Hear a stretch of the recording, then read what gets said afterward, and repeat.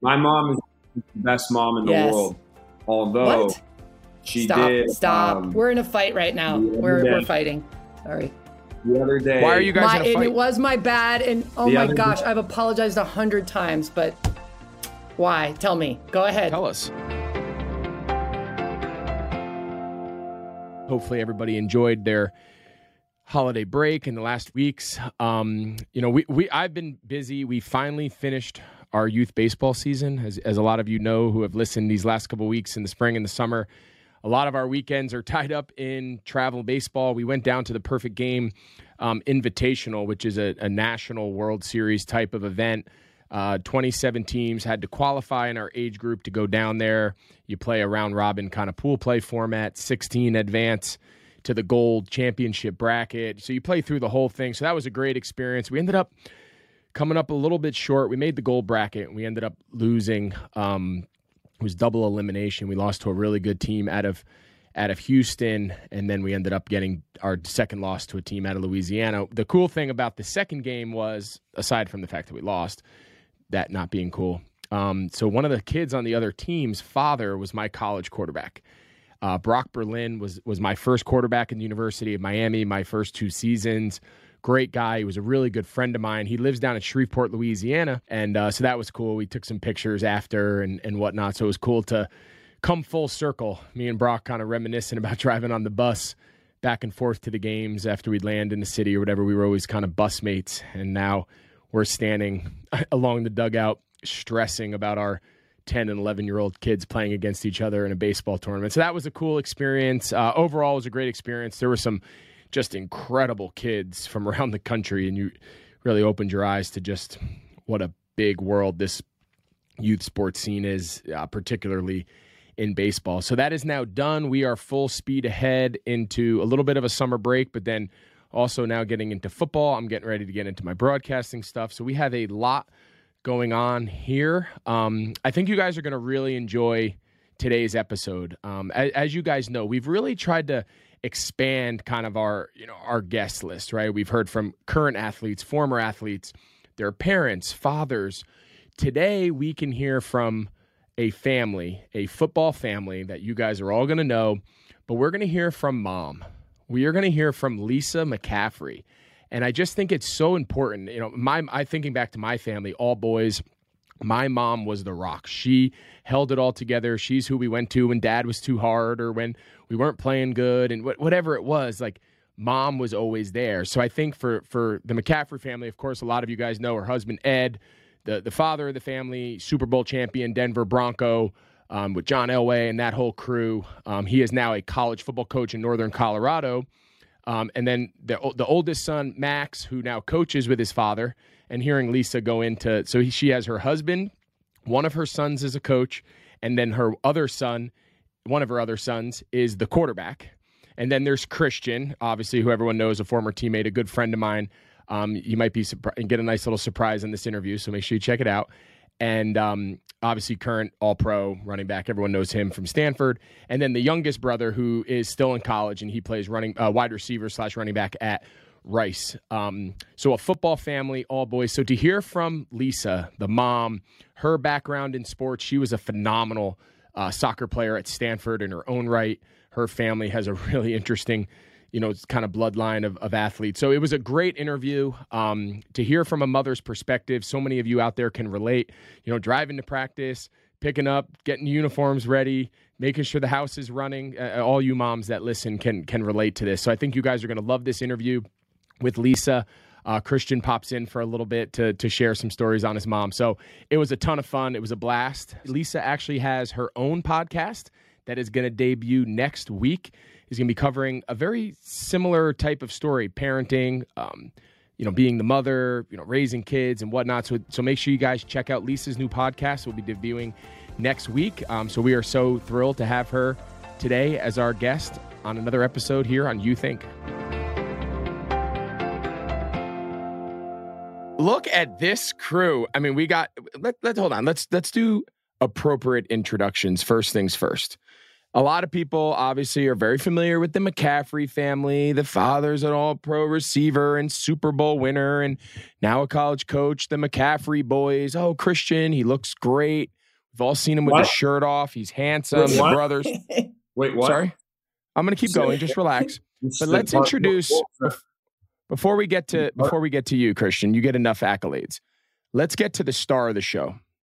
We are thrilled today to be joined by the real boss of the McCaffrey family, Lisa McCaffrey, the star athlete in her own right. And we are going to cover all of that, her career at Stanford, obviously being married to a professional athlete, being the mother of 4 top-tier athletes, Division I players. Of course, Christian, a great buddy of mine and a former teammate. We are so fortunate today to be joined by both Lisa and Christian McCaffrey here on You Think. Appreciate you guys coming. What's up? Thanks for having us. This is exciting. Why is Christian acting so weird? Well, I was waiting. It's you have to specify. Thanks for having us, and I didn't know if my mom's the star of this show, so I want to. She is the star of the show. You're just here for. Thanks for having us. So before we started recording, Lisa, you said I'm a great mom. Remember all the stories. Did you prep Christian for this interview to make sure we capture all the great moments you had as a sports mom and just a mom in general? I sent a text to him and said, you better be on your A game and you better lie and say what a great mom I was. Yep. Just lie. Come on, Christian. Do me right. My mom is the best mom in the world. Although she did. Stop. We're in a fight right now. We're fighting. Sorry. The other day. Why are you guys in a fight? And it was my bad. And gosh, I've apologized 100 times, but why? Tell me. Go ahead. Tell us. So I'm about halfway through Ozark. Great show. And I know where this is going. We're at dinner, and I don't know who's not seen the show. I feel bad even telling the story because I'm just gonna start by saying, if you have not seen Ozark, just pause the next 20 seconds or skip the next 20 seconds. No, you don't have to give it. You don't have to give it away. What happened was I gave the ending away. My bad. I messed up. Come on. But who hasn't seen it? Come on. I haven't seen it. Yeah. I saw season 1 and I stopped in season 2, so I haven't seen it. Are you guys in Charlotte? Alert. Like, is Jaws just coming out to theaters now in Charlotte? Like, are you guys behind the times? Like, what the heck? You guys, come on, branch out. Sorry. My summer nights, I apologize. You could probably relate to this. Unlike you, my kids are not all grown up as athletes. We're just trying to build their careers now. And I spend 12 hours a day at ball fields running football practices and baseball practices. And by the time I sit down on my couch at 9:30, I take a shower and I get in bed. Well, that's good. You're way better than Ed. At least you're showering. So Ed would just pass out. All right, so let's go back. All seriousness, of course, we're all familiar with, obviously we're all very familiar with Christian's career, not only at Stanford, but his heralded career growing up in Colorado. And now, of course, a former teammate of mine with the Carolina Panthers, all pro, record setting. We all know that. But I want to go back, blah, blah, blah, no. Right? But Lisa, I want to start with you, and I want you to take us back. You had your own very highly acclaimed athletic career. You played soccer at Stanford. Your father was an Olympian. I mean, athletics just kind of run in the McCaffrey family, but my gut is it comes from your side. So take us back to your childhood, of your early experiences playing youth sports. Then we'll transition to your experience as a mother watching Christian and the boys grow up playing. Oh, goodness. Okay. Wow. I grew up in Key Biscayne, Florida, right outside of Miami, a really small island. It sounds exotic, but it was kind of rustic and whatnot. And, the most important part of my elementary school was PE. We had Mr. Foster, who was the most awesome PE teacher ever. And I wanted to impress Mr. Foster every field day. Like, it was my goal was to win the 50-yard dash. That was like, if I could win the 50-yard dash, I'd feel like I accomplished something. And, he was one of those quiet types. He never dished out compliments very often, but when he did, it was really sincere. So he was just a really good guy. And he was big on soccer, and there was a huge Latin influence in Miami at the time. So soccer was a really big deal on this little island. Not many people, there wasn't a youth sport leagues for basketball or football. If you wanted to play football, you had to go off the island and play. for most of the time. They actually ended up getting a little flag football league started towards the end, which I did play. I was one of the only girls on the team, which is kind of fun. But soccer was a big deal. And I loved it. I loved the team sport because my family had most of like my older sister had played a lot of tennis, and tennis was just sort of ingrained. And oh my gosh. And I remember just playing countless hours of tennis. And to be honest, I hated it. By the end, I started not liking it. I rebelled. I didn't want to play. And I remember my parents kind of like, it was a little bit dysfunctional. They sort of forced me to play. And I'd play in those tournaments in Florida. I remember watching the Serena Williams movie and the last one about her dad. And he was spot on by not letting those girls play in the juniors, because the juniors in Florida was the most dysfunctional thing looking back that I've ever experienced in my life. Like girls were cheating and parents were screaming at the kids. And it was, it was so awful. It ruined that experience for me. So I did not like tennis, but so I ended up playing a lot of adults at the time. I'd play a lot of the adult tournaments, like local adult tournaments. But anyway, once I found soccer, I realized, oh, this is a team sport. This is so much more fun. And I had a little bit of success growing up. And I don't know, I just really enjoyed that sport more than anything. But then fast forward, I actually stopped playing most sports in middle school. I kind of rebelled and didn't like it because that was just sort of ingrained in our family. And I just started studying really hard. I went to a very academic school, middle school, then ended up in high school and realized I need to play in order to get into a college because academics are not the only thing that's going to matter. It's a very, very competitive high school that I went to academically, not athletically. So I ended up lettering in 5 varsity sports. I ran track, tennis. I did do tennis, soccer, volleyball, and I was a cheerleader, which counted, which was probably my favorite thing that I did. I loved it. It was so fun. You can make fun of me all you want, but I loved cheerleading.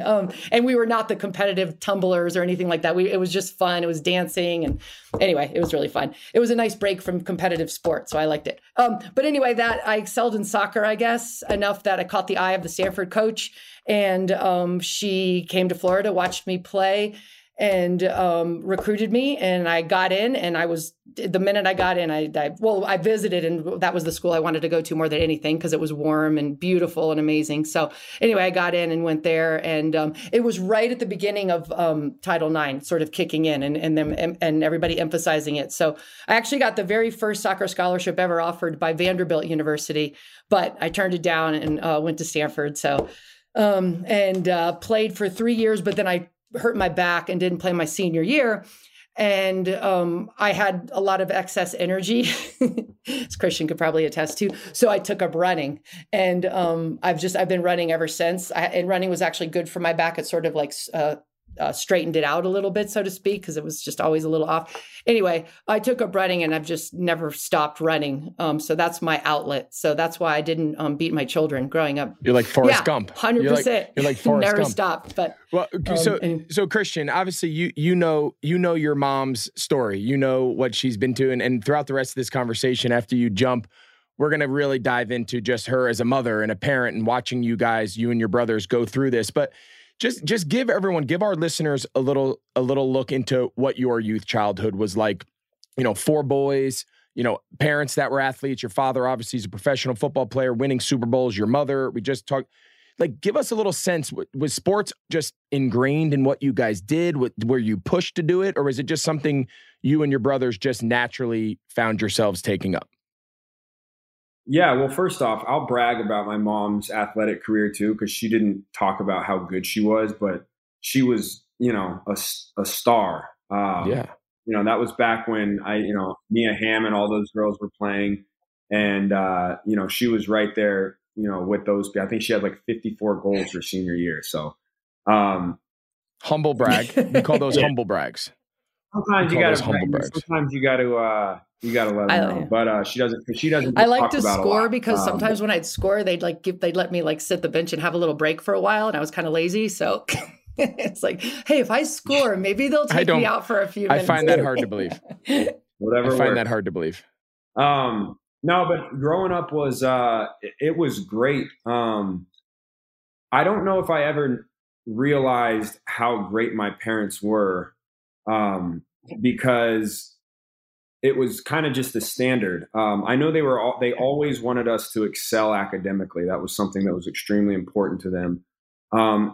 All three of my brothers and myself, we never needed someone to push us to enjoy sports. I don't know if that was just, genetic, or it was built in us from a young age, or watching my dad play when we were young. We always wanted to play. I remember just watching my older brother play when he was 8 and I was 6. And in Colorado, tackle football started at 7 years old. And I just remember I wanted to be like him so much. And we would throw my dad's pads on and we would play in anything that we could ever do, whether it was 2-on-2 basketball, whether it was like knee football. We'd go out in the snow and play, crush the carrier. It was like we were always doing something, and I just wanted to play so bad. And so the moment that I, started to play football at 7 years old, I loved it. But the same was basketball, the same was baseball and track. And growing up, I did all sports. I just wanted to do something. I wanted to play in the NFL. And then when basketball season rolled around, I wanted to play in the NBA. When baseball season ran around, I wanted to play, professional baseball, and ran track and did all of it. I played 3 sports all through my senior year. And that's one thing I was appreciative of my parents, is they always wanted us whatever we did, they wanted us to do it 100%.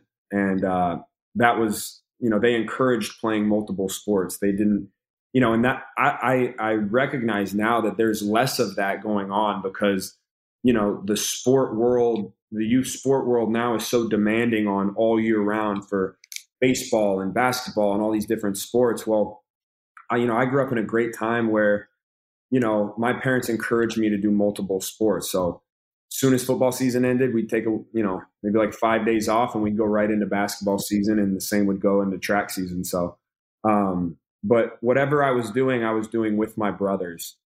And I was just so fortunate to have 2 extremely committed parents to, giving us every opportunity we could to live out our dreams. And especially my mom, right? My dad, and you know how this is, Greg, but my dad played, I think my dad retired when I was 7 years old, or Max was 9. And so for all those years, my mom was did a lot of the work when it came to parenting, obviously. And that takes a lot. And just to see how she selflessly did that, how she supported him, and looking back, knowing how challenging that was, it's something that's remarkable. And like you said, she really is the star of the family. Wow. Well, we appreciate you popping in. I know you got a few things that you're running to, but when you heard, so just for the record, this interview was with Lisa. And then Christian found out that I was interviewing his mom, and he got super jealous, and he got super bent out of shape. So he's like, "Hey, can I come on?" Like begging. So we rewrote the rundown to just like give him a chance to talk and make sure he got his fill. So we're gonna allow Christian now. He got his fix. We love you. You're amazing. Greatest thing ever. You're so. Why you didn't? I didn't give you enough love in the intro, or the looking part. The one with the shirt off. Can you do that one more time? I don't know if you guys have seen Christian. He was in a magazine. It's a small publication. It's called GQ. Is that what they call it? You don't have to talk about that one. I just mean in general, right? Like at the pool or something. No. Let's talk about that GQ spread. You said we have to hang out. Hold on. I've stood in many hot tubs with Christian McCaffrey with our shirts off. I'm just going to give a quick public service announcement. You don't want to, in November, when the season's getting long and you're a little bit of an older player and you're not quite in the best shape because, you got like a dad bod, you don't want to stand in the hot tub next to Christian McCaffrey just wearing tub shorts. If anyone out there is considering it, don't do it. But how good were our Adele songs, though?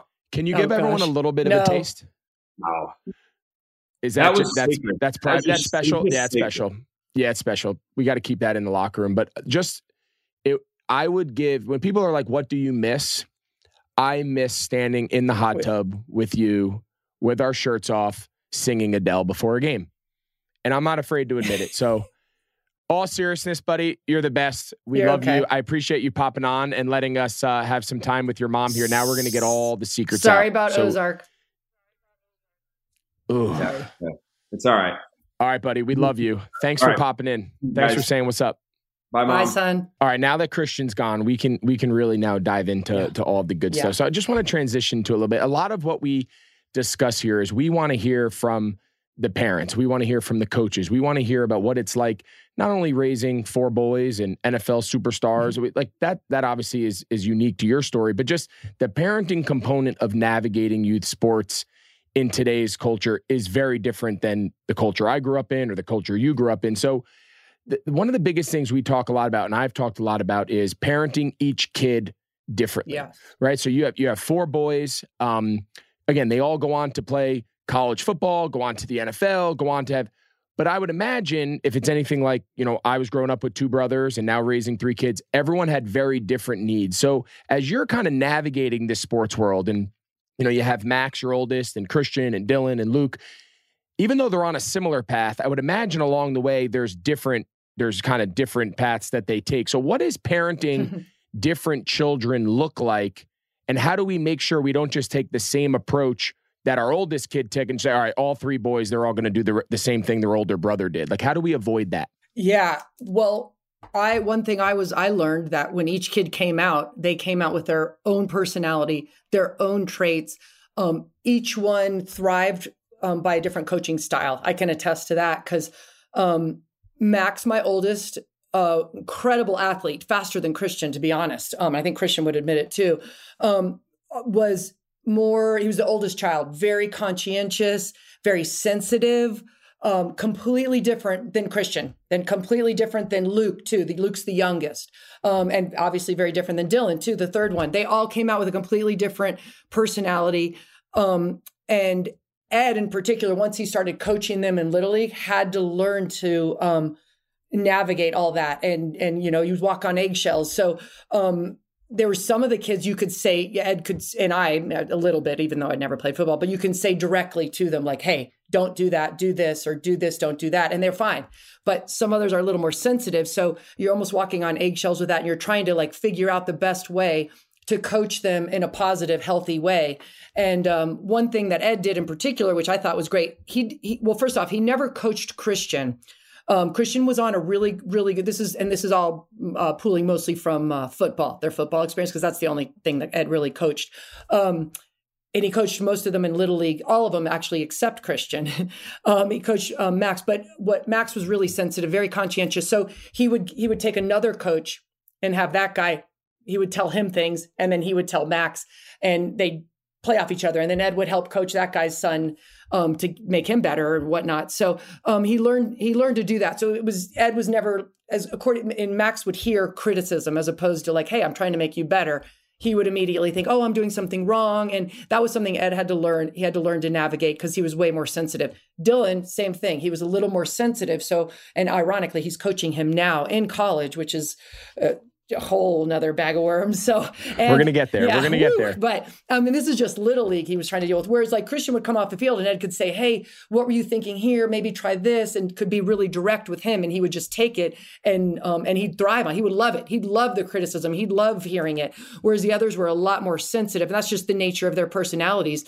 Max just thrived listening to somebody else tell him what to do rather than his own dad, because I think he felt like he was letting his dad down, or his dad was criticizing him, and he didn't like that. And there was a time I remember Max was a really good basketball player, and in Little League he was playing for his school team, and he was starting to like freak out if he'd miss a shot, and we're like, whoa, he'd get so upset, so competitive.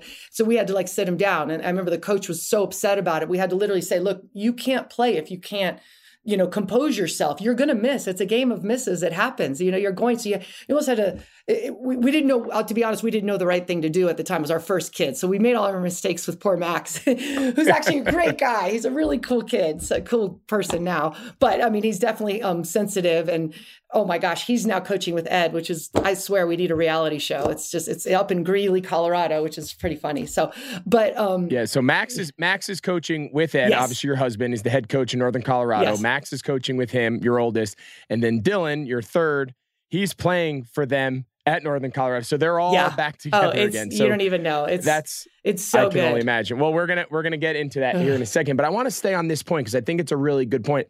I go through that a lot. Yeah. What are your coaching my kids? They have my oldest. I can be very direct with him, and sometimes I'm too direct, and sometimes I come across as. But he, for the most part, 90% of the time, he can take it. Yeah. It's water off a duck's back. He's a little more competitive.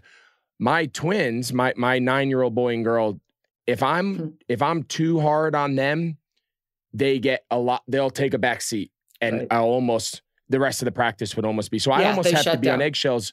So that method of kind of having like a secondary person to pass the message, for some reason, kids are a lot more willing to hear feedback, constructive criticism, corrections, accountability from someone other than their parent when they're at a coaching. And I just think it's because they're used to us being on them at home, and then they go to practice and it's like a new voice. But that's a really good lesson I think a lot of people can take from this, that like sometimes knowing your kid, you can get the message across, but sometimes it's just in a different manner. Right. And we had to learn that through mistakes, and, feelings were hurt along the way, but you eventually navigate it, you figure it out, and it made them better eventually, by doing it that way. So, and it's so funny because Max sort of turned around later on once he started playing the NFL. He was playing receiver, and I think somewhere along the way he all of a sudden realized, wow, wait a minute. My dad's an all-pro receiver that's willing to give me time and teach me how to get open on routes. It was almost like a little epiphany one off season. And we're like, yeah, where have you been? Like, he's been sitting here the whole time wanting to help you. So yeah, that was kind of a neat little breakthrough. And, but yeah, he had to learn big time. And we'd always have somebody else sort of tell him what to do, which was good. So, isn't it? The kids don't think their parents know anything. They don't. They still don't. They still don't. It's funny. They still don't.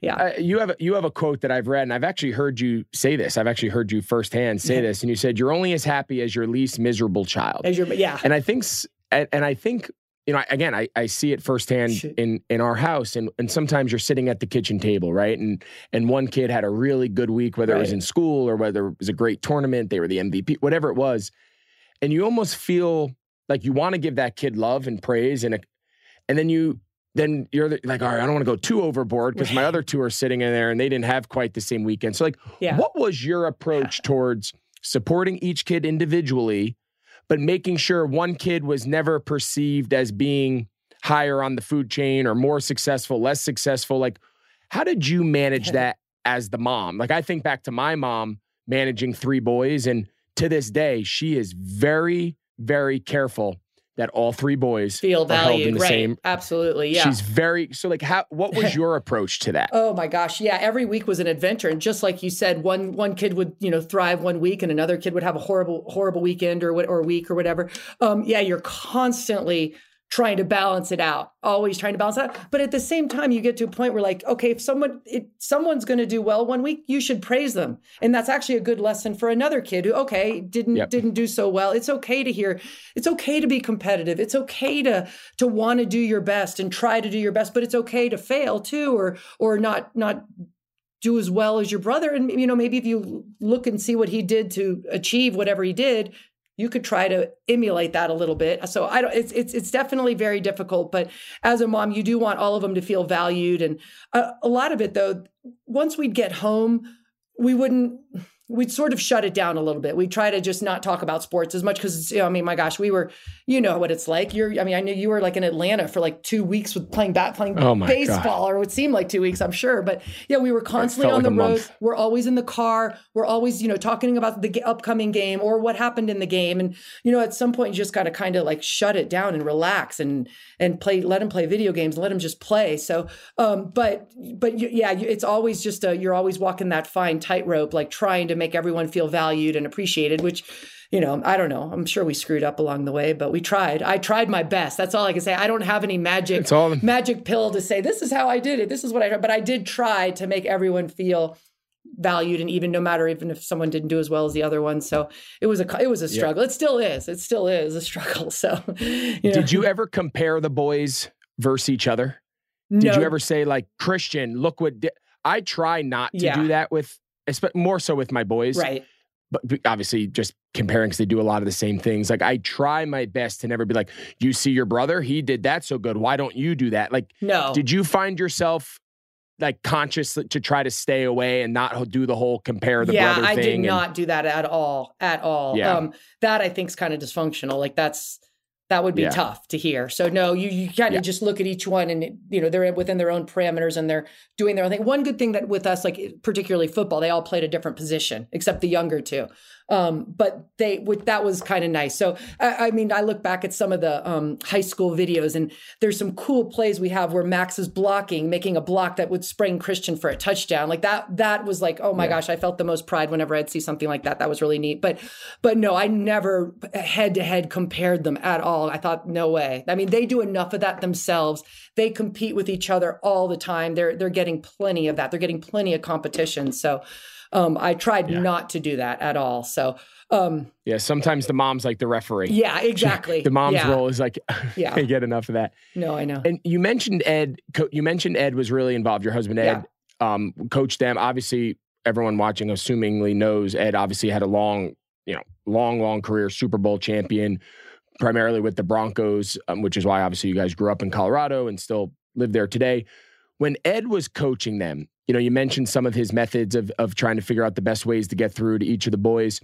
Did Ed bring the practices or the games at a young age? Did he bring them home? Like, did he bring that home as far as like sitting around? You said you tried to shut it down, but like, what was his personality? Like, I've been around Ed. He's seems like a pretty mellow and a pretty low key guy. Is that how he coached? Was that his model of coaching the boys? Yeah. Ed's, what's the saying? Speak softly and carry a big stick. He's, all their friends are to this day are intimidated by Coach Ed. It's the funniest thing. They're like, Mr. Ed. They're all so intimidated. And he's a man of few words, but when he speaks, the kids like listen. They have like a weird respect for him, which is kind of nice. I don't see it. I don't get it. But they're like, they to this day, they talk about it. They're like, yeah, they were all scared of Ed. And I don't know why. Maybe because he's quiet. I think that's why, because he's kind of quiet. But no, he would, sometimes he'd come home and I was always at a different practice. So I would ask, hey, how did it go? How did Dylan do? Or how did this, whatever. So he would tell me about it. But there are times even to this day where he'll go over plays. It's more,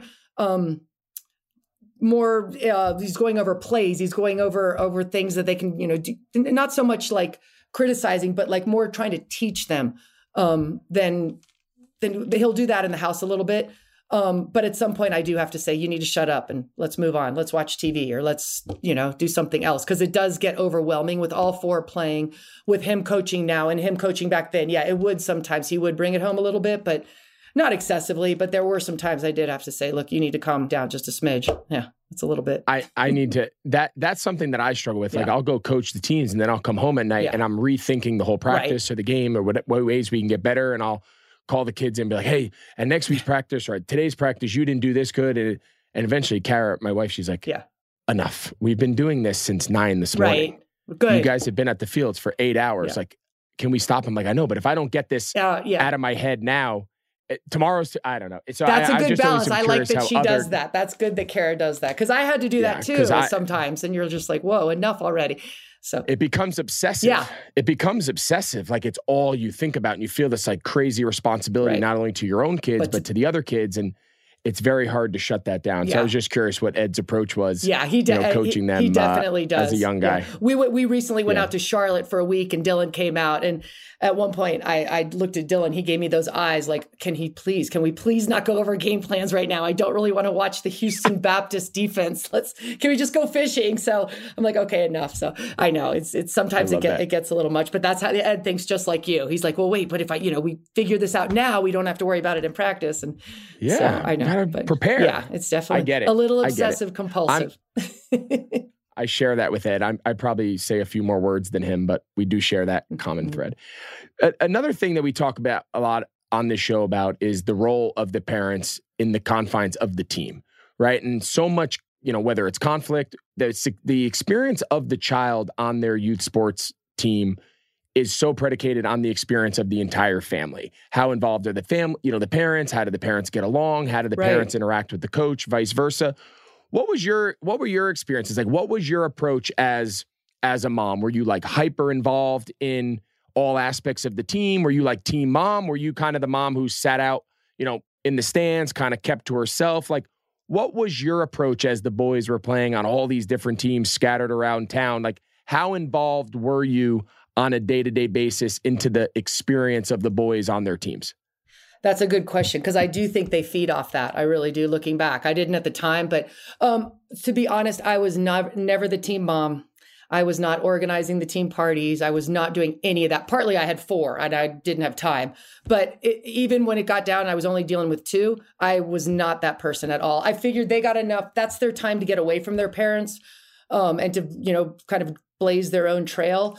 That didn't feel like they wanted their parents. I was always trying to get them to practice on time and to the right gym or the right field. That was sort of my job. After if they had an issue or they, wanted to talk about it, of course I would talk about it. But a lot of times I remember dropping them off and then like going for a run during practice, trying to do something for myself because it gets really tedious and it's a lot of practice. But try to show up to as many games as I could. And but I enjoyed the games. I'll be honest, I actually did enjoy it. It was fun. They were fun, especially youth. They were on some really good, high power, strong teams, and they were fun. And I got, I would cheer and stuff. I mean, I don't think I was ever super inappropriate, except the one time I yelled at a ref in a basketball game. But that was just a one-time deal. Tell us what happened. Tell us what happened. Tell us. Come on, this is a safe space. Yeah, this is a safe space. Well, once again, oh goodness, just Dylan was playing basketball. So basketball here in Colorado in high school is it's absurd. Like, well, first of all, so you play on the league teams where you travel. This is basketball in particular, and Dylan was pretty tall and he was pretty tough. So we'd play out of state, and it was like almost like a bloodbath, and it was really physical. And he would thrive in that. I mean, he loved it. That's and he did really well. Oh my gosh, he had to go up against like some guys that ended up playing the NBA and did really well against him at the time. And they're like, keep a hand on him. They're like giving him all those. Then we'd fast forward and come back to the high school level, and you'd play. And if you literally put a hand on a back, like while they blow a whistle and call foul. So Dylan probably had more fouls than any of my kids, fouled out in more games. And there was one that I just felt like the referee was targeting him. And well, it was probably that when he got out there, the whole student section was yelling Derrick Henry right after Christian lost the Heisman. So I might have been a little bit on edge at the time. But anyway, which is, thanks. So, but in basketball gyms, you hear everything. It's amazing. Yeah, it's you don't even know. You ever? Oh, it's the best. Is it though? Is it? I loved it. Hearing you describe like that competitive environment and the crowd yelling, like I'm sure my mother hated it. Yeah, as a mom, I loved away games. I loved away games. I wish I was there. I wish you were there, Greg. I wish you were there. I still love it. Because you can't say anything. Did you just go? You can't do anything as a parent. You can't. You have to shut your mouth. Otherwise, you look like an ass. If I go start yelling in the student section. I've looked like an ass. Yeah, you can't. I wanted to look. I couldn't do it. You couldn't, and all. So every time he touched the ball, they would chant Derrick Henry. Then the referee gets on him, and I promise you, those weren't. I look to this day, they weren't fouls. So anyway, I yelled at the ref. That's all. I didn't get kicked out or anything, but nothing. Yeah, that was it. But then I was hoping this was going to be a better. I might have yelled pretty bad. Well, then at the end, the referee, I said something to him as he was walking out, and he said something back, and then Ed, Christian, and Max like pulled him aside and like they got mad. It was the worst. It was just embarrassing. It was bad. I just whatever. I love it. I try so hard. Sorry, we've all had our moments. Okay, thank you. Feeling better. You said, trust me, I've had way worse moments than that. But you mentioned something there, which was actually a direction we were going to go. And you mentioned that you feel like they were targeting him. Growing up in Colorado, of course, everyone knew Ed. Everyone knew your family, the last name. Now the boys are starting to have a lot of success, starting with Max. And then, here comes Christian. He's the next brother. Then there comes Dylan. He's the next of the McCaffrey brothers. Then, of course, Luke. He's the fourth. So, you start building up that, that reputation. And the boys do have a target on their back. Mm-hmm. What was that like for you? I always think back with my mom, she would sit in the stands. Yeah, you had 3 boys. My dad's coaching, and me and my older brother are on the field together, and we were everybody's target in town. Everyone wanted to beat my dad. They didn't like him. They thought he was a bully. They thought he was too intense. And then here comes his 2 boys that are both Division I players. Now they're kind of teaming up. So people showed up at ball fields and games to beat the Olsen boys in our small little hometown, right? So like, I would imagine the same thing's happening with you. Like, I'm tired of losing to the McCaffrey boys. So like, how did you handle seeing your boys, as you said, taunted by the crowd? Yeah. Oh, Greg, you don't even know. Greg, you don't even know. How long do we got? Yeah, we have as long as you want. Oh gosh, yeah. Can we just do a therapy session here? Yeah. No, we've had some. Okay, keep in mind there were some amazing moments throughout the whole experience, especially high school. But there were some where I was literally crying on the floor in my closet. It was just because of what you're exactly saying, the target, the animosity people had. So Max went to a different high school before Valor, where they went. And that at that high school, they were pressuring him to only play basketball. The basketball coach was really just wanting to play basketball. And we felt like he was going to penalize him if he did both. They had a new football coach who we didn't know very much about at the time. And we're like, I don't know, this is sort of taking a chance. We ended up 2 weeks before school started transferring him to Valor Christian High School, brand new school. It was 3A. They had a losing season the year before. So keep in mind, this was not for football that we transferred. We paid full tuition for him to go there. But we just wanted to go so he could play multiple sports and not get penalized. We thought that was really important. And they welcomed him with open arms. They said, yes, you can. It was a smaller school that was building. And I felt like they were doing everything right. Met the football coaches, fell in love with them. Great guys. The basketball coach was great at the time. So anyway, that was the main reason we left. But it seemed like everyone was up in arms because Valor started doing well after that. Not just trust. There was a good flux of kids that were starting to matriculate there, and so anyway, they started doing better. The next year, they won. They won 3A. Then they got moved up to 4A, and then Christian came to the school. Max was there, and some other phenomenal players. A lot of other players that played, high level. Anyway, they ended up winning 4A 3 years in a row, and then 5A 2 years. They moved up to 5A and won that went there.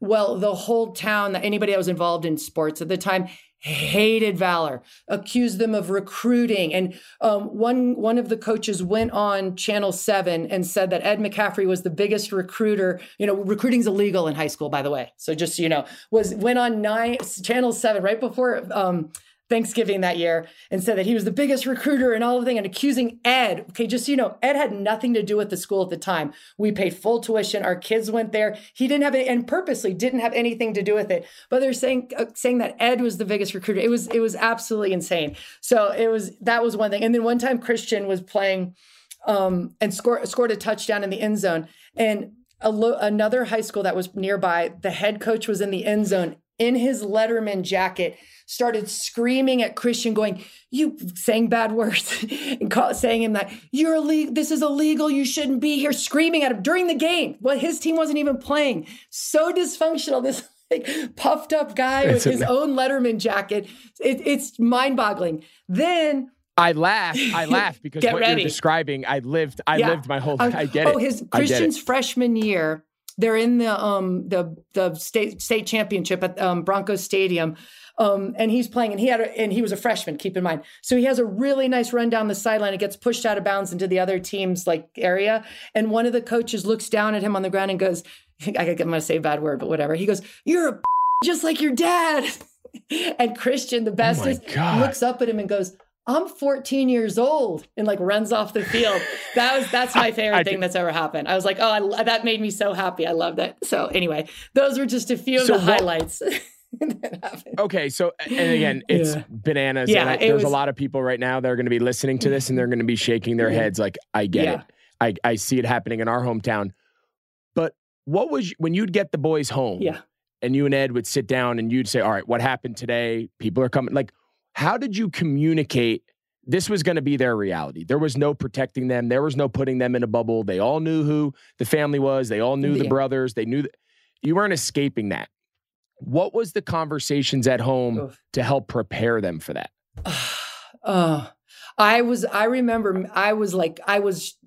get nervous. I was always hyped up. I was always nervous at the time, but I remember trying so hard to find some peace within me to portray to the kids, just be calm, just do what you do, just play your game. But inside I had oh my gosh, I had like butterflies. I just felt horrible. I was like sick all the time. Like I was just nervous all the time for them because you want to protect them, just like you said. And you know, you're throwing them out to the wolves and you can't, you know, and I get sports are hard enough, you know, just to compete against the other team, let alone you have all this animosity, all this hate. I will say the one good thing that was awesome is I felt like everybody hated Valor. Everyone hated our high school, hated us and everything. But as a community within our own little community, we all had our backs. Like that time that they went to that school, it was small enough. Still, those moms, and we still talk about it to this day. It was actually, we had such a nice tight knit group and nice bond that made it better. I remember I would feel better sitting in the stands with those parents because we were all in the same boat. Like everyone hated us. So that was one good thing. But no, I'll be honest, it was not the easiest time in that sense. But looking back, it was amazing because they did well. Like it was fun. That was a really fun time, especially now that, you know, the Panthers haven't done so great the last couple of years. It's hard to lose. It's not fun to lose. It's, you know, good life lessons, but man, so looking back at those, I don't even think I appreciated it enough at the time because they had some really good teams and they were fun to be a part of and, you know, fun to contribute to. So, but yeah. I let some of that outside stuff spoil a little bit of the fun, but whatever. It is what it is. Looking back now, it's kind of funny. You have to laugh. I think we all do. I wish I was more like you, Greg. I wish I was more like you and I could like fight back. No. So I was like, what would you do if one of your sons, let's say Tate's out there in a basketball game, because the basketball is the worst because people scream at football, but you don't hear it because they're on the other side of the stadium. So you don't hear most of it unless the coach is sitting right next to you. Anyway, that's a whole nother. Anyway. No, I've told this story on here before. Tate was pitching in a tournament last fall, like a big tournament. It was the final game and he's pitching and it was neck and neck and going back and forth. And the other parents, there was a team from California and they were getting kind of rowdy and they were starting to kind of rag him. And they were saying that he was out of pitches. So I walked to the backstop and I was like, we'll manage our kid. You guys don't worry about our kids. When it's time for him to come out, we'll take him out. So I was kind of like passive aggressive, being a jerk, trying to like set the tone that you're not going to talk to our kids. You're not going to talk to you cheer on your kids. We'll coach ours. So the next batter, they say, yes, he can start this next batter. And the kid hits a home run. So it's his last batter he faces. We have to take him out of the game because of his pitch count rules. And he's like crushed. He just pitched 5 1/3 innings. And the kid hit a home run to take the lead 4-3 after a battle all game. And as he's walking off the field, their parents in the stands start like, yeah, good. You should have taken him out. You know, it should have been his last pitch. Whatever. So they start taunting him. So I walk over there. And again, you talk about having a moment that you're probably not proud of, but you watch your kid being taunted by adults. Totally, yes. Listen, if the other kids on the team want to taunt him, and my kid came up to me and said, hey, the kid at second base told me I'm an asshole, I'd be like, fight back. Yeah. Like, not literally fight back, but like, go compete. Yeah. Like, if you don't want to be called a on the sideline, go fight back. Go, you know what I mean? Like, go.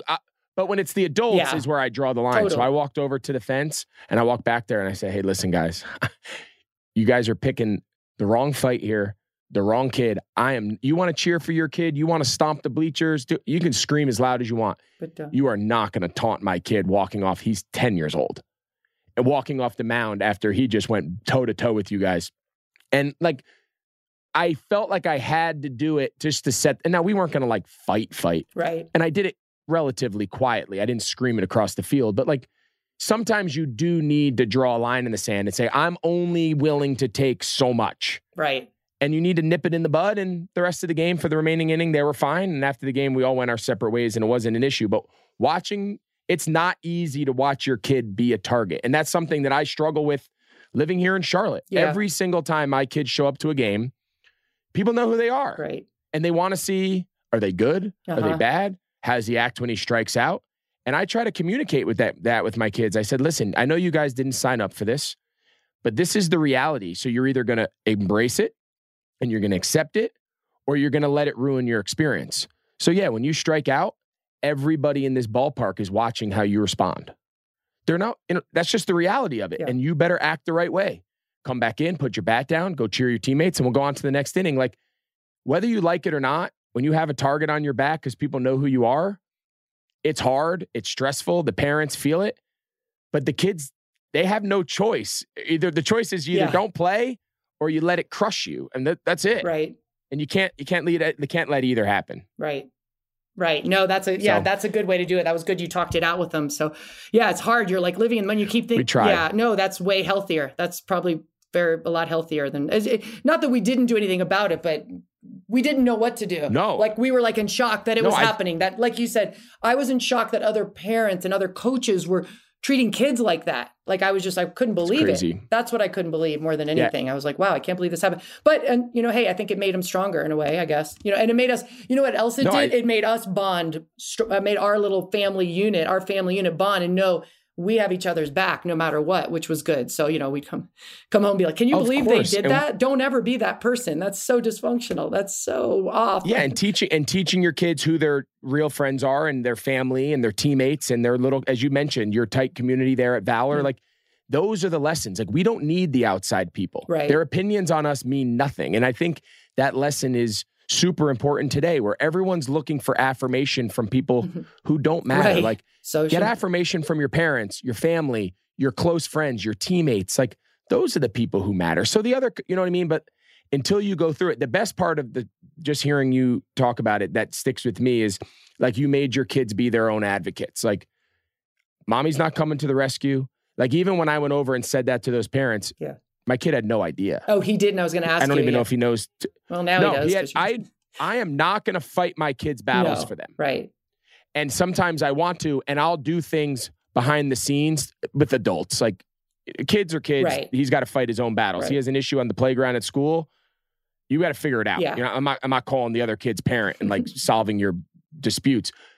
But I think teaching kids to be their own advocates is super helpful. It's healthy.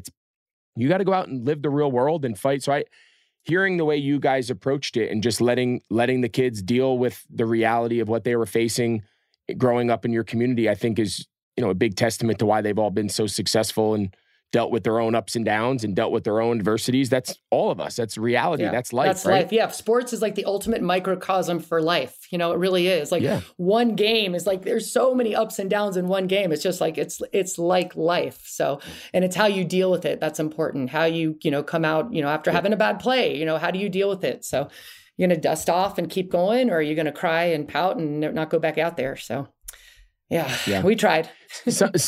Hey, listen, you got better answers than I do because I'm just starting this race. You guys are at least further down the road. Good luck. One thing I do want to, that's all you can do is wish everyone luck. I do want to go back though to Ed. He took the job at Northern Colorado. Is this his third season, his second season? Okay. With COVID, we don't even know what season it is. He's had one legit season last year, but he was coach the year before. So I think 2.5 maybe now at this point, almost 3, but one season on the field he's actually coached. And as you mentioned, Max, your oldest, who played at Duke, then played in the NFL for a while as a receiver, he's on his staff. And then Dylan, who was at Michigan, he transfers. He goes now and plays with Ed. Your youngest, Luke, is at Rice, is at Rice, still in college. Talk to me about what that dynamic is like. So Ed is coaching with his son, and they're both coaching son/brother. Correct. Oh wow. I think we do need a reality show. We do. I would watch insane. I would watch it. The stuff we've gone through is last year is crazy. So yes, Ed is the head coach, Max is the offensive coordinator, and Dylan is the quarterback. So you do the math. All I can say is I thank God every day for the other coaches on the staff. So once again, they have like a really cool quarterback coach who's awesome. A guy named JJ. So Ed has something he wants to, tell Dylan, hey, you got to move your shoulder or whatever, this and that. He'll go through JJ to tell Dylan. That's one thing that's helped. Dylan is better, though, now that he's older and is way more mature. He can handle a little more like direct criticism. I hate saying criticism, but it's instruction. Ed's not a yeller. Yeah. Ed's not a yeller. I'll say that. I'm more of the yeller. Ed's more of because, they listen when I yell, right? Come on. How are they going to learn if I don't yell? Different ways of communicating. No, Ed's... I'm a yeller. Yeah, so am I. Okay, good. But anyway, he'll go through. So the other coaches, it is nice to have other coaches on the staff, thank God. But yeah, no, the dynamic with Max and Dylan is funny, and Ed and Dylan is funny, and then Ed and Max, there's a lot. Like sometimes I'm sort of the intermediary. I'll get a call from, or Ed will come home and vent about something like, Max isn't doing it the way I showed him, and they're not doing this, and I'm doing an outside zone, and he's doing inside, whatever it is. And then Max will call me like a couple hours later. He's like, I'm just trying to get this through to Dad. Like, I just think he's old school and he's not doing it like this. And he's like, and I'm like, well, I don't know what to tell you guys. Just I try to, talk each of them, like calm each of them down. And then usually once they get a good night's sleep and they go back in the office and discuss it the next day, sometimes they're even arguing about the same thing, which is really funny. It's just, they don't communicate perfectly, but they have worked it out. It's actually been, last year was better than I thought it was going to be. I thought there'd be way more fights, way more disagreements. I mean, definitely issues, but I don't think it was more abnormal than another coaching staff, I'll be honest. Actually, I don't know, but they're all dysfunctional. Right. The coaching staffs are God bless coaches' wives, all coaches' wives. That's all I can say. They are the strongest women I know. They're at home raising families while their husband's raising another family. That's, it's insane. That's a great way to put it. Yeah. That is the best way I've ever heard it put. Because what it's like.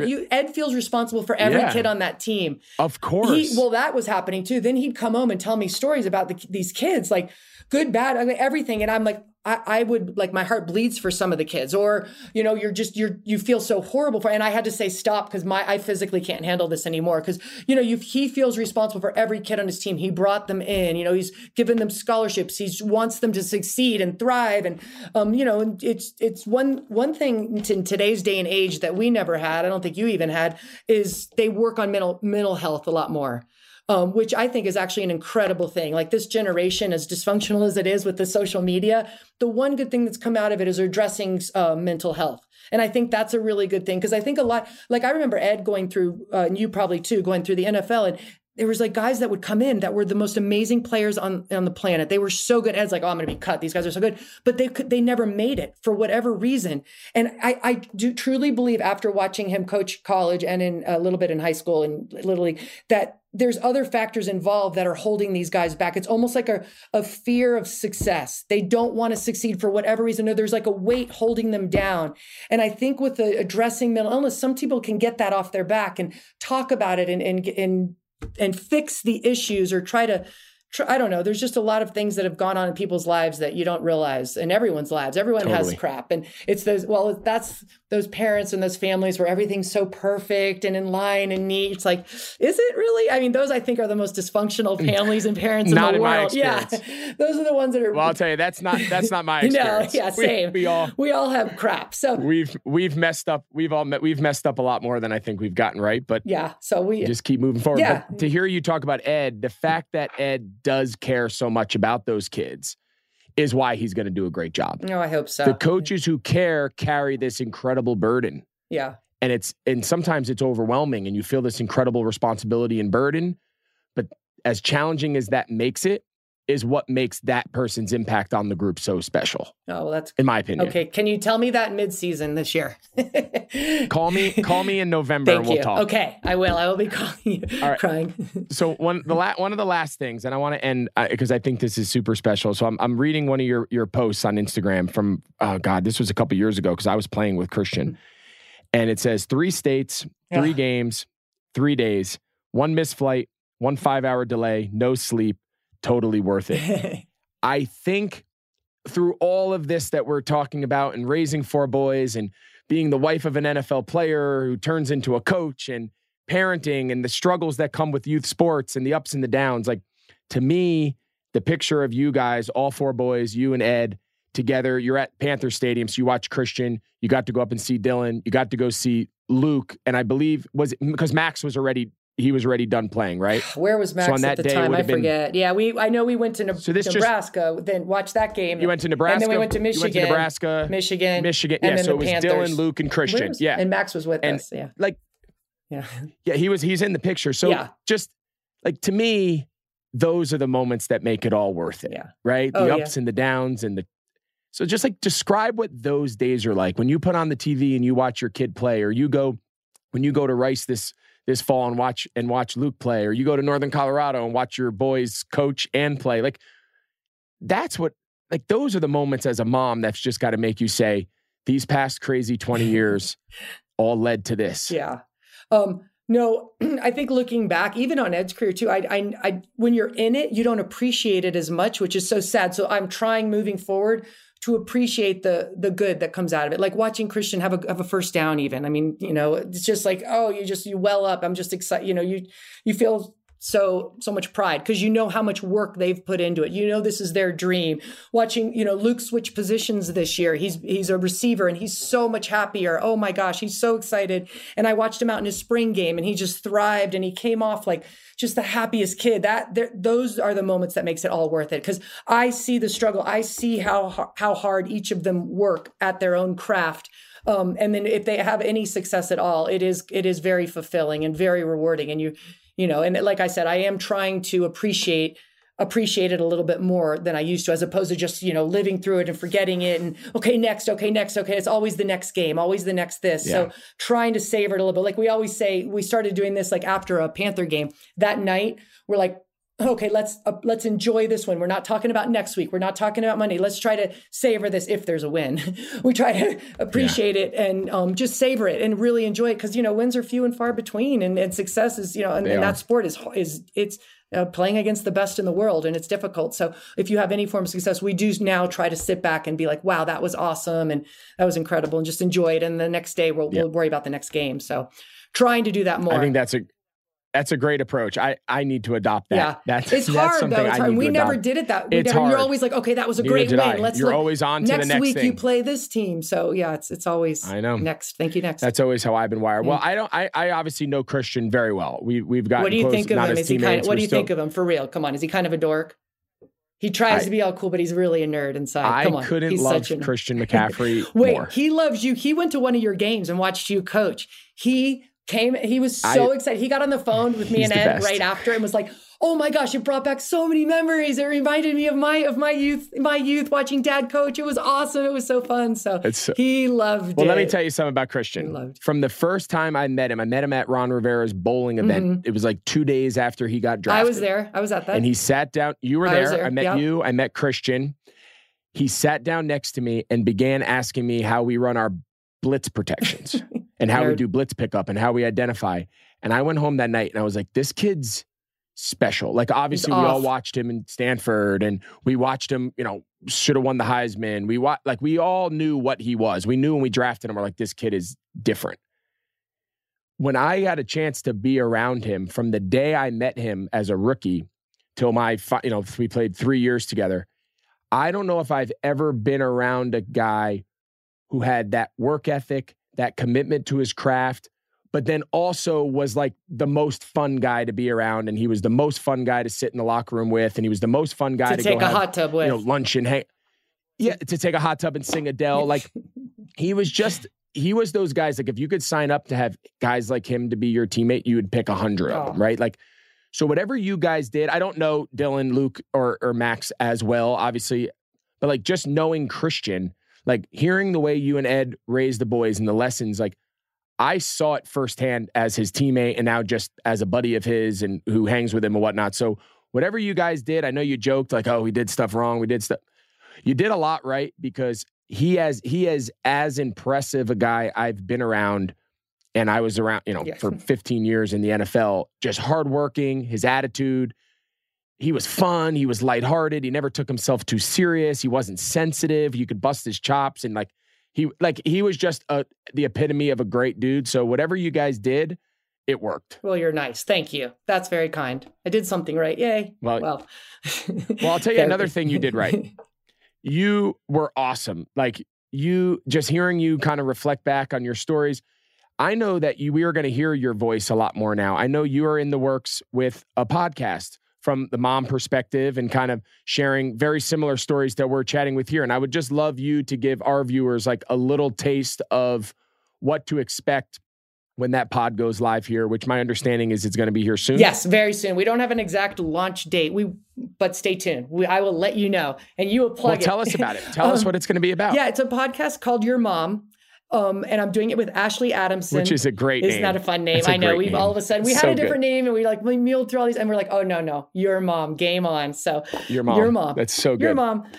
It's really fun. And we have all my co-host, Ashley Adamson, is the Pac-12 reporter. She's been the Pac-12 reporter since the inception of the Pac-12. And she's incredible. And she's so awesome. And she's a mom herself now to 2 young kids, the cutest kids ever. They're way younger. So she just thought it'd be really fun to interview moms of kids of people that have excelled, not only in sports, in technology. And, like we asked each other at the beginning, who's your ultimate interview? And I was like, I want to interview Taylor Swift's mom. I love Taylor Swift.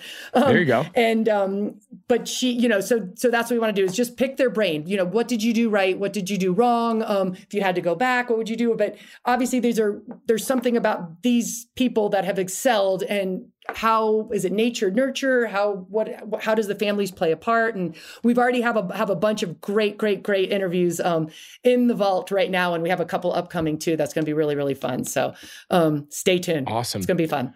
Well, moms make the world go round. I know my mom did. She navigated a high school football coach as a husband who was obsessed with what he did. And she raised 3 boys who then went on to play college football and deal with the ups and downs of that. And 2 of them played quarterback, which comes with a whole other set, as you know firsthand. I've learned. You had two quarterbacks yourself. That and comes one switch position. So that's got to tell you something. So you only got one quarterback left. Yeah. I always tell my son Tate is going to play his first tackle football season this year. And he's like, Dad, I want to play quarterback. I'm like, do you? Yeah. I was like, I could teach you to run the best routes. Like, you might not be as fast, but like, just go be Christian. Like, go be like, it's just a go. lot easier. I mean, you're not take ball, run. I don't know. Like, Seems. It sounds easy, but like, I don't know. There's something about quarterback. I had, I've been 2 brothers that go through it. It's just a different world. Yeah. It's a different path. It is. And that's the moms that's a are mindset. always there to pick mindset. up the pieces. Yeah, no, that's true. That's true. It is. Does Kara like it? Does Kara like sports? She does. She's gotten into it. She really embraces watching her kids do things if they love doing it. Okay, good. So if she's watching one of her kids play in a game and they're not into it, or she feels like they're not giving their attitude, she has no patience for it. Okay, yeah. Good. But if the kids are into it and they're competing and they're working, she can sit at the ball fields for 12 hours, no complaints. Yeah. She loves it. That's good. Her rule, though, is, and I'm all for it, her rule is, we will sacrifice for as long as you put the work in to make it worth our sacrifice. Right. Because the second this becomes us giving up all of our time and energy and resources to watch you half-ass it, we're done. Yep. And that's her rule. That's great. That's awesome. That's a fantastic rule. I love it. The moms make the world go, and they pick up and they're there to pick up all the pieces when all the kids we call get to a lot of the crap on our shoulders. We do. So, yep. Always. Well, Lisa, I can't thank you enough for just reflecting and being open and honest. And I just think so many of the lessons that your family went through is going to resonate. I know it resonated with me firsthand, both growing up and now as a parent. And I know so many of our viewers are going to find so much to that they can relate to, kind of hearing your stories and the laughs and the fun and whatnot. But thank you so much for joining us here on You Think, and I look forward to your mom. And we'll make sure we have you back on and we can talk more about it. Awesome. Thank you so much, Greg. Keep it up. Thank you, Lisa. I appreciate it. I just think it's so important for all the moms out there to make sure you guys get some love, right? We always hear from dad, and at all the drafts, you always see the sons celebrating with their dads. Well, it's time we give the moms some love. I know how thankful I am for everything my mom did, and all the moms out there who kind of make this whole world go round, not only, of course, the sports scene, but just the family in general. So I hope you guys enjoyed that conversation of Lisa raising 4 boys, being the wife of an NFL player, now a college coach. I mean, she really checks all of the different boxes as far as perspective onto this whole youth sports scene. So I hope you guys enjoyed today's episode. Now it is time, as always, to bring back in my producer, Tasha, who I know has a whole bunch of things. Tasha, what's up, first of all? How are you? I'm doing good. How are you doing? You had a busy baseball week. Busy. Yeah.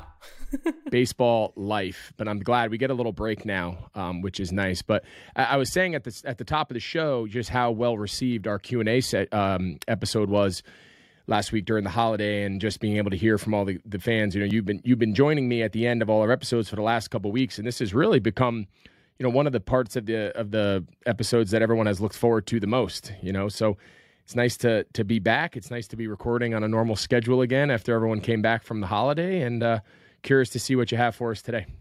Yeah, we have a few audience questions, but before we get into it, Greg, and I'm sure you saw that the Major League Baseball draft just ended. It's the first time ever, actually, in the first round, we saw 4 sons of former major leaguers going in the first round. You know, it was Jackson Holliday, son of Matt, Drew Jones, son of Andrew Jones, Justin Crawford, son of Carl Crawford, and then Cam Collier, son of Lou Collier. So basically, it was a complete family affair, which you're familiar with, your whole sports family. So I guess, what were your thoughts when you saw that? Do you think this is nature, nurture, parenting, coaching? What's going on there? You know, I was actually talking with my wife about it. I was like, we're going to talk about this, when we record the podcast this week. We watched it live, me and my sons. My daughter wasn't overly interested in it, but me and my sons watched it. My wife was kind of in and out. And after the fourth son of the pros, you just named him. I was like, Kara, can you believe, out of the top 30 picks in this draft, 4 of them's dad, it's not a coincidence, right? That 4 of them had fathers who played in major leagues and whatnot. And I was like, we're going to talk about this on You Think. I just think it's such an important part. And she's like, well, what would you say to, the families who don't have a parent, a mother, a father who coached or played? Like, is it relatable? And I was like, it was an interesting point. And as I thought about it, to me, here on You Think, we're not saying that in order to make it professionally, this isn't a show on how to make it in the big leagues. But if you want to be a high achiever, it's not so much who your parent is, right? They have an inherent advantage because there is some genetic pool. There is some, right? That all is played into it. But it was the exposure and it was the education and the knowledge of how to navigate that path that gave their child, in this case, their sons, an advantage over their peers. So to me, like, part of what we're doing here on You Think is we are trying to be that go-between. We're going out and having these conversations like we did today with Lisa, conversations with people who have navigated it themselves and have also navigated it on behalf of their children. So now how can we share the lessons they learned with you? Maybe your father or you aren't a sports family, but you have a kid who really wants to do it. Well, maybe you don't have the information, but hopefully we here at You Think, we can have those conversations and have access to the people who do know, and then you can listen and you can make of it, what pertains to your own son or daughter's, career and life and whatnot, and have those tools in your arsenal to hopefully have a similar trajectory. So I think I think it's really relatable, right? I think if I'm a parent, I'm saying, okay, I don't know as much as Carl Crawford, but I want to hear what they did. I want to hear. So part of our journey here on You Think is how are we that go-between between the parent and the child and navigating this crazy world. So I was fascinated by it last night. Of course, there's the genetic component, right? When dad's 6'4" and he hits 400-foot home runs, that's a little easier than if dad was 5'8", right? That's all, the nature component of it. But I also think the nurture, you heard every single one of those kids. I read an article last night about Jackson Matt Holliday's kid. He was in the clubhouse at 2 years old with a wiffle ball bat, and the MLBers are throwing him underhand wiffle ball, and he's banging it off the walls in between games. Like, there's an access component of just being around it and just soaking it all in. I think back to me going to all those camps with my dad as a middle schooler, competing against high school kids, and just being around it. You have an inherent advantage. That's real, and then. They also all had the motivation to go out there and pursue it. So I think there's a lot of factors. I think it's fascinating, but that was really cool to see last night. Yeah. And the nurture environment of like the discipline and the different like characteristics you have to pick up in order to be a professional athlete, I think plays into it. No question. As well. And when you watched, you had a front row seat for, however many years that your father's career overlapped your upbringing, you have all those years to absorb all that. And sometimes I know firsthand, sometimes I don't think my kids are paying attention or listening, but they are in their own way, right? They're taking your habits. They're taking your work ethic. They're taking what you say and what you do. And even though in the moment they might not react to it or seem like they're taking interest, they're logging all of those in the memory bank, and sometimes subconsciously. And all of a sudden they do something or say something, and you kind of look at them, you're like, you are paying attention. Like, you know what I mean? It's an interesting moment. Yeah, and I think people don't give a lot of credit to like they're like, oh, of course Jackson Holliday, that's the son of Matt Holliday's son and stuff. But I don't think they see, like you're saying, like when they were 1 year old, like with a wiffle ball, or when like the work ethic that they're putting into, like I just don't think a lot of people see that because they're like, oh, this is the son of this person. And the whole time they grew up as Matt, right? The whole time Jackson Holliday's playing youth ball, he's growing up, and everyone knows in his hometown that Matt Holliday's his dad, and there's expectations, and there's critics, there's people looking for him to fail, right? There comes as much of an advantage there's also a huge disadvantage. He probably went through his entire middle school and high school career with that target on his back, that everyone knew who his dad was, and there was expectations about how good he should have been, and every time he struck out, someone was saying he was overrated, right? There comes with a lot, when your father is somebody like that, there comes with a lot of expectations when you choose to pursue the same sport that, obviously your parent made a living on. So I think those guys earned every single part of it, the work, the time, the effort, that they went through to have a night like the other night, having their name called in the draft. I don't think anyone can take anything away from them just because of what their last name is. Well, getting into our fan questions, just like Greg said, we love hearing from you guys. Send them in, send more of them in, silly ones, fun ones, serious ones. We want to hear from you guys. And one of the first questions we have says, what's one thing you wish people knew about you? This is deep here. I think it plays off what we just finished talking about. I think, I think so often when people have success, or when people, in my case, playing the NFL for a long time, you nailed it before when you said, well, it's easy. How lucky are they, right? Oh, they're so lucky. There's not a lot of luck involved, right? Like, yes, you are lucky that you're 6'5". You are lucky that you have access at a young age, that my dad introduced me to the game. Yes, a lot of those things were fortunate.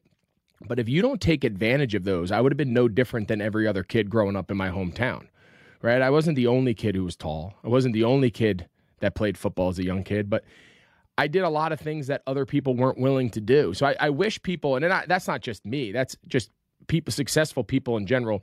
I wish people didn't view successful people as lucky, right? I wish people would take a look at successful people and say, what can I learn from them that I can take? And it's not to be a professional football player. It might be to be a really successful whatever.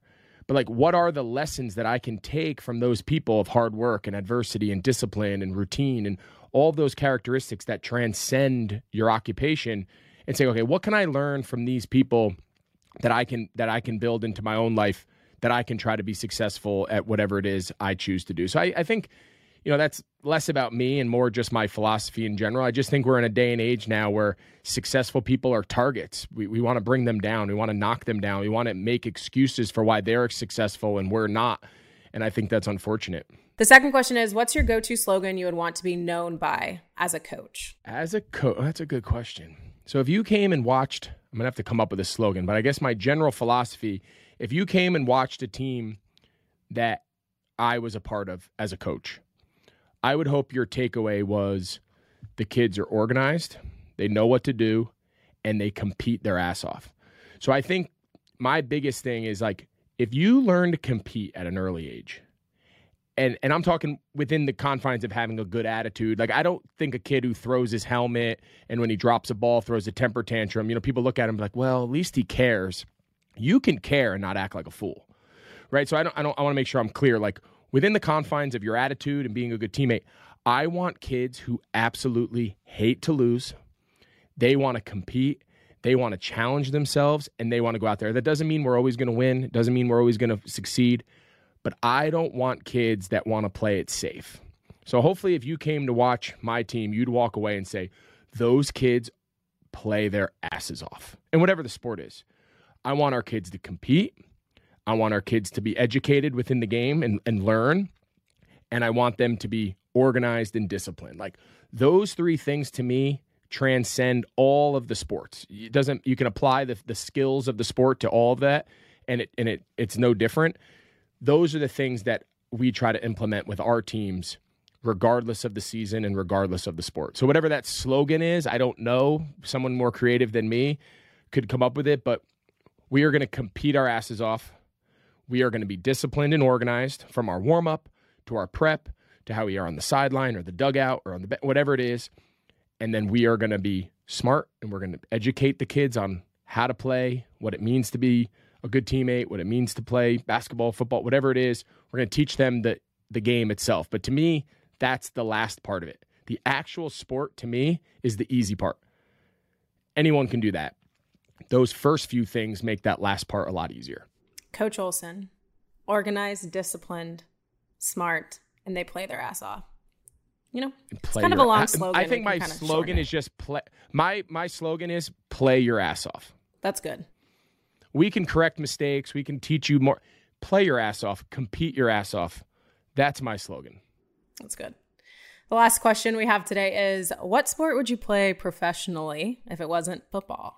Well, in the real world, none. I don't think I had a future professionally in any other sport. I think that's just the reality. In my mind now. What about NASCAR? Oh, God. I could be like a pit crew. I could be on the pit crew. I could learn to change a tire. I feel like you really hit it off in that episode with him. I think you would have fit right in. I couldn't drive the car. First of all, I'd be gigantic. I wouldn't fit in the car. I'd be sweating. I'd be hot. I'd be grouchy. I'd be like running people off the road. It's not a good fit for my personality. I don't know. I think in my dreams, I would love to be like a Major League Baseball player. I never was like good enough. That's not a reality. But like in my mind, I spend a lot of time now around baseball, so I think I kind of get it. So if I had like an alternate universe where I had the skill set to actually do it, I think that would be a blast. Be a big pitcher or, first base, 4-hole hitter or something. I think that sounds fun. But in the real world, football was pretty much that was really my only option. Wait, you said NASCAR doesn't fit your personality. Is there a sport that you think fits your personality besides football? I think basketball would have been a better fit. Baseball is not a good fit for my personality. So that's why that would have to be like an alternate universe where I reinvent myself. I think basketball, because the thing about baseball that's hard is like you can't will yourself, right? If the game gets down, you're losing in football, you're losing in basketball. You can like take it upon yourself to be like, I'm bringing my team back and I'm going to just be relentless. I'm going to play defense and rebound and go hard to the back. Like you can almost like fight your way back into the game. In baseball, unless you're the pitcher, you can't tell them where to hit the ball. Yeah. And you don't get to tell, when it's your next at bat, it's your next at bat. You don't get to say, oh, hey, the game's on the line. In football, the game's on the line. All right. Give it to me. I can go out and make a play. Call me the play. I'll get open, whatever. Yep. In baseball, if you're not up, you're not up. So like the baseball mentality to me would be a little bit of a challenge, but football was good. I think basketball would have been fine. That's a little more aligned with my approach. Yep. That's good. Well, that's all the audience questions for today. Keep sending them in to Greg Olson or @YouThink on Twitter, Instagram, or TikTok. Well, thank you guys so much, as always, for listening here on You Think. Thank you, Tasha, for joining us with those questions. And as always, you guys can rate, review, subscribe, wherever you get your podcasts. And we look forward to seeing you next week.